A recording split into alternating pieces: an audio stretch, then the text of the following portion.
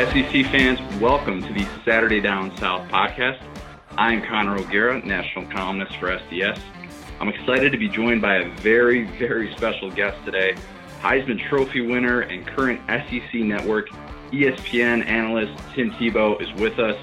Tim is here today on behalf of the Allstate AFCA Good Works team. He teamed up with the Allstate All Hands In movement ahead of the Sugar Bowl in New Orleans.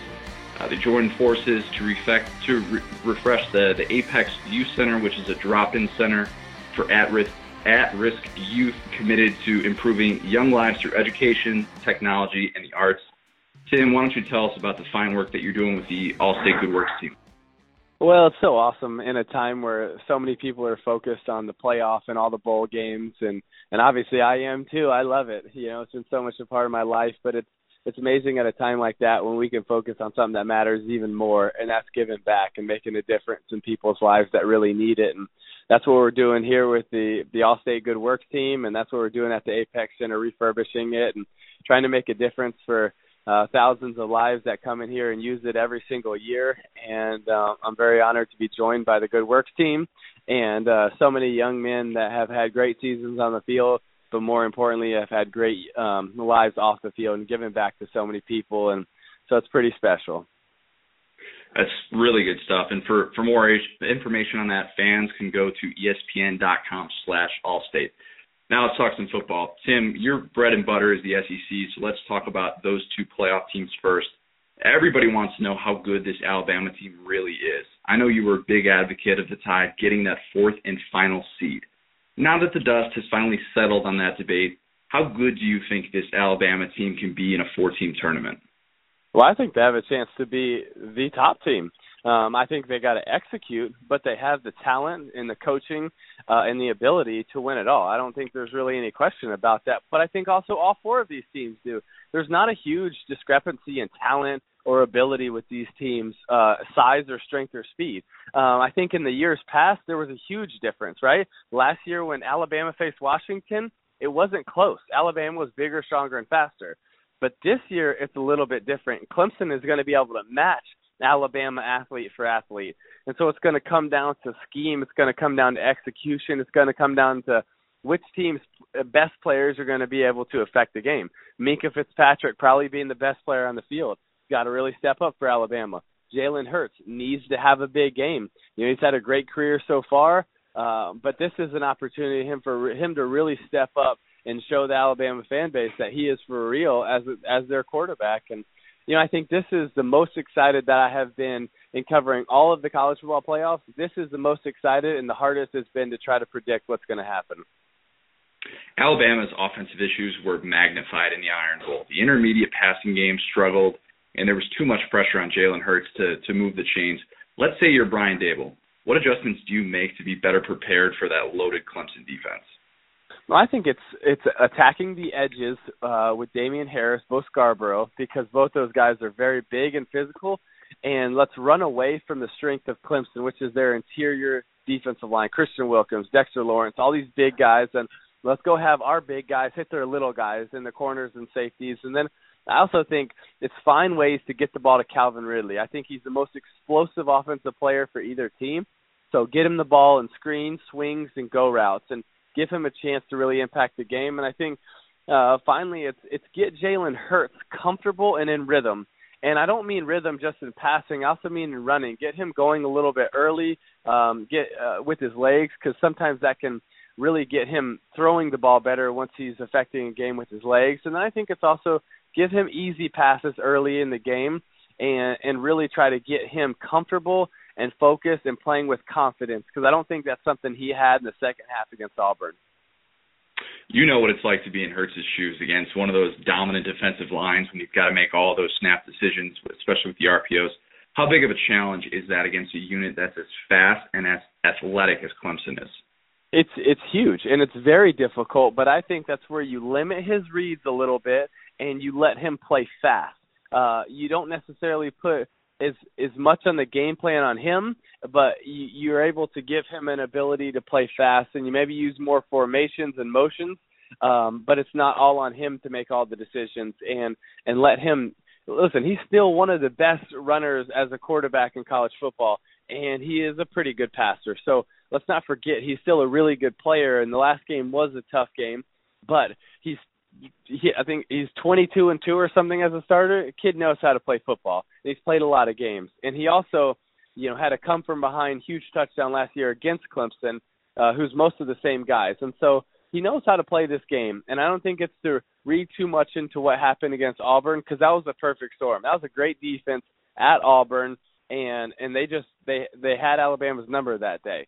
And so I don't think it's just to look into that too much, but it's to look at his body of work and then try to pick out his strengths and magnify them in this game. It was right around this time last year that we saw Bo Scarborough, and we really saw what he was capable of. He hasn't been that back yet in 2017. Are you expecting him to turn back into his 2016 postseason self this time around? But if you remember, he wasn't that back in the regular season in 2016. He kind of waited till a little bit in the SEC championship game, and then against Washington when he just started running over people like they weren't even there. And I think he has the ability to do that again. And it depends on the game plan, how they use him, but he can burst out at any moment. And I think this would be a good time for Alabama fans if he did it. Speaking of tailbacks, Georgia's got a whole bunch of them. Nick Chubb, Sony Michel, DeAndre Swift. They're as good of a trio as there is maybe in the country. How do you expect them to fare against that Oklahoma defense? I think they got to take over. I think they got to control the ball. They got to control time of possession. They got to control first down. I think they're one of the biggest keys to the game, and I think they can do it in different ways than they need to. I think Nick Chubb and being able to get the third and shorts and being able to put him in good situations. I think Sony Michel on tosses and swing routes and using his versatility, and then DeAndre Swift, who's probably the most explosive out of the three and has the highest upside maybe, is when he gets the ball, he's got to make game-changing plays just like he did against Auburn. And if he does that, I think that's the key. Or if they do that, I think that's the key for Georgia. I just don't think you want to put them in second, third, and long and let a pretty good pass rush from Oklahoma get to Jake Fromm and put it on Fromm's shoulders. Although he's shown that he can handle a lot for a freshman, let your best players be able to take over this game, and that's Georgia's running backs. I know you're intrigued by the quarterback battle in the Rose Bowl. You've got an emerging true freshman in Jake Fromm, as you just mentioned, taking on a Heisman Trophy winner in Baker Mayfield. I'm interested to get your thoughts on Mayfield, though. Win or lose, is it fair to call him one of the best quarterbacks in college football history? Probably, yeah. I mean, you look at what he's done. I think 3 years he's been top 4 in the Heisman. Obviously won it this year. He's been able to take his team to 2 college football playoffs. He's a competitor. I know a lot of people will make a lot about the antics, and obviously I didn't like a lot of them, what he did. But this kid makes people around him better, and that's something that is so special. And I think it's rare that he just can find a way to rally the team and create the edge, the chip on his shoulder for him and his teammates. And I think he's had a great career, but I know he's looking to finish it off the right way. And I think as far as the way that he goes down in history, I think it changes a lot between a semifinal loss and a national championship win. I'm sure you've spent a little bit more time around Mayfield now that he's joined the Heisman fraternity. How would you describe him just based on the interactions that you've had with him? I think personally he's way more low-key than he comes across on TV, and a lot more humble in person than he comes across on TV. And I just think that's his way of trying to play to the best of his ability, of trying to have an edge of his. It's almost his personality when he steps on the field that he tries to step into, and that's his Superman, I guess. And when he's just hanging out, he's more of his Clark Kent. So very nice, likable guy that was very humble at the Heisman and around everybody. And I think that he's going to try to do a better job of showing the rest of the world that as well. The matchup everyone's so eager to see is Mayfield against that Georgia defense with Roquan Smith and all those dudes. Who do you think has the edge in that matchup and why? Ooh, well, I think it's about the number of plays. I think to start out, Georgia does if they play 70 or less plays. But I think if it gets up into the 80s or above, I think that's where Oklahoma has a huge advantage. And it's a lot like Alabama and Clemson last year in the national championship. For the first 80 or so plays, Clemson had 14 points. And then after that, they just started to roll. And it's hard as a defense to play sound and competitive and tight for more than 70 plays. You just get fatigued and you get tired and lack of communication. And now a window that's 6 inches is now 2 feet. And I think that's where Georgia's offense has to do a great job of putting their defense in a good situation to stay off the field. You were there for the beginning of Nick Saban's reign at Alabama and this decade of dominance. Win or lose on Monday, do you think, just based on what you've seen from Georgia this year, and maybe even you could throw the recruiting rankings and all that stuff into this equation, do you think Kirby Smart is sort of heading down that same path? Well, I'll tell you what, it looks like it. I mean, it doesn't look like it's going to stop anytime soon. I mean, 3 years in a row they get the number one quarterback. They got the top recruiting class so far this year. Got a lot of young players. I mean, obviously, he's got a long way to go to put him in Nick Saban's class, right? Nick has 5 natties, and Kirby's still working on his first. And so he's got a long way to go, but he's got a great start. I want to change gears a little bit because, the other day, the broadcast talked about the Benny Snell ejection. I think that was at that halftime of the Music City Bowl. Of course, the Kentucky running back, extremely controversial play where it appeared he was just trying to shake off help from a referee, ends up getting thrown out of the game for contact with an official. You were pretty vocal about that. Let's say that exact scenario unfolded in one of these playoff matchups, and one of these 4 teams lost their best player for something like what Snell did. What do you think that public outrage would be like, and how outraged would you be to see that?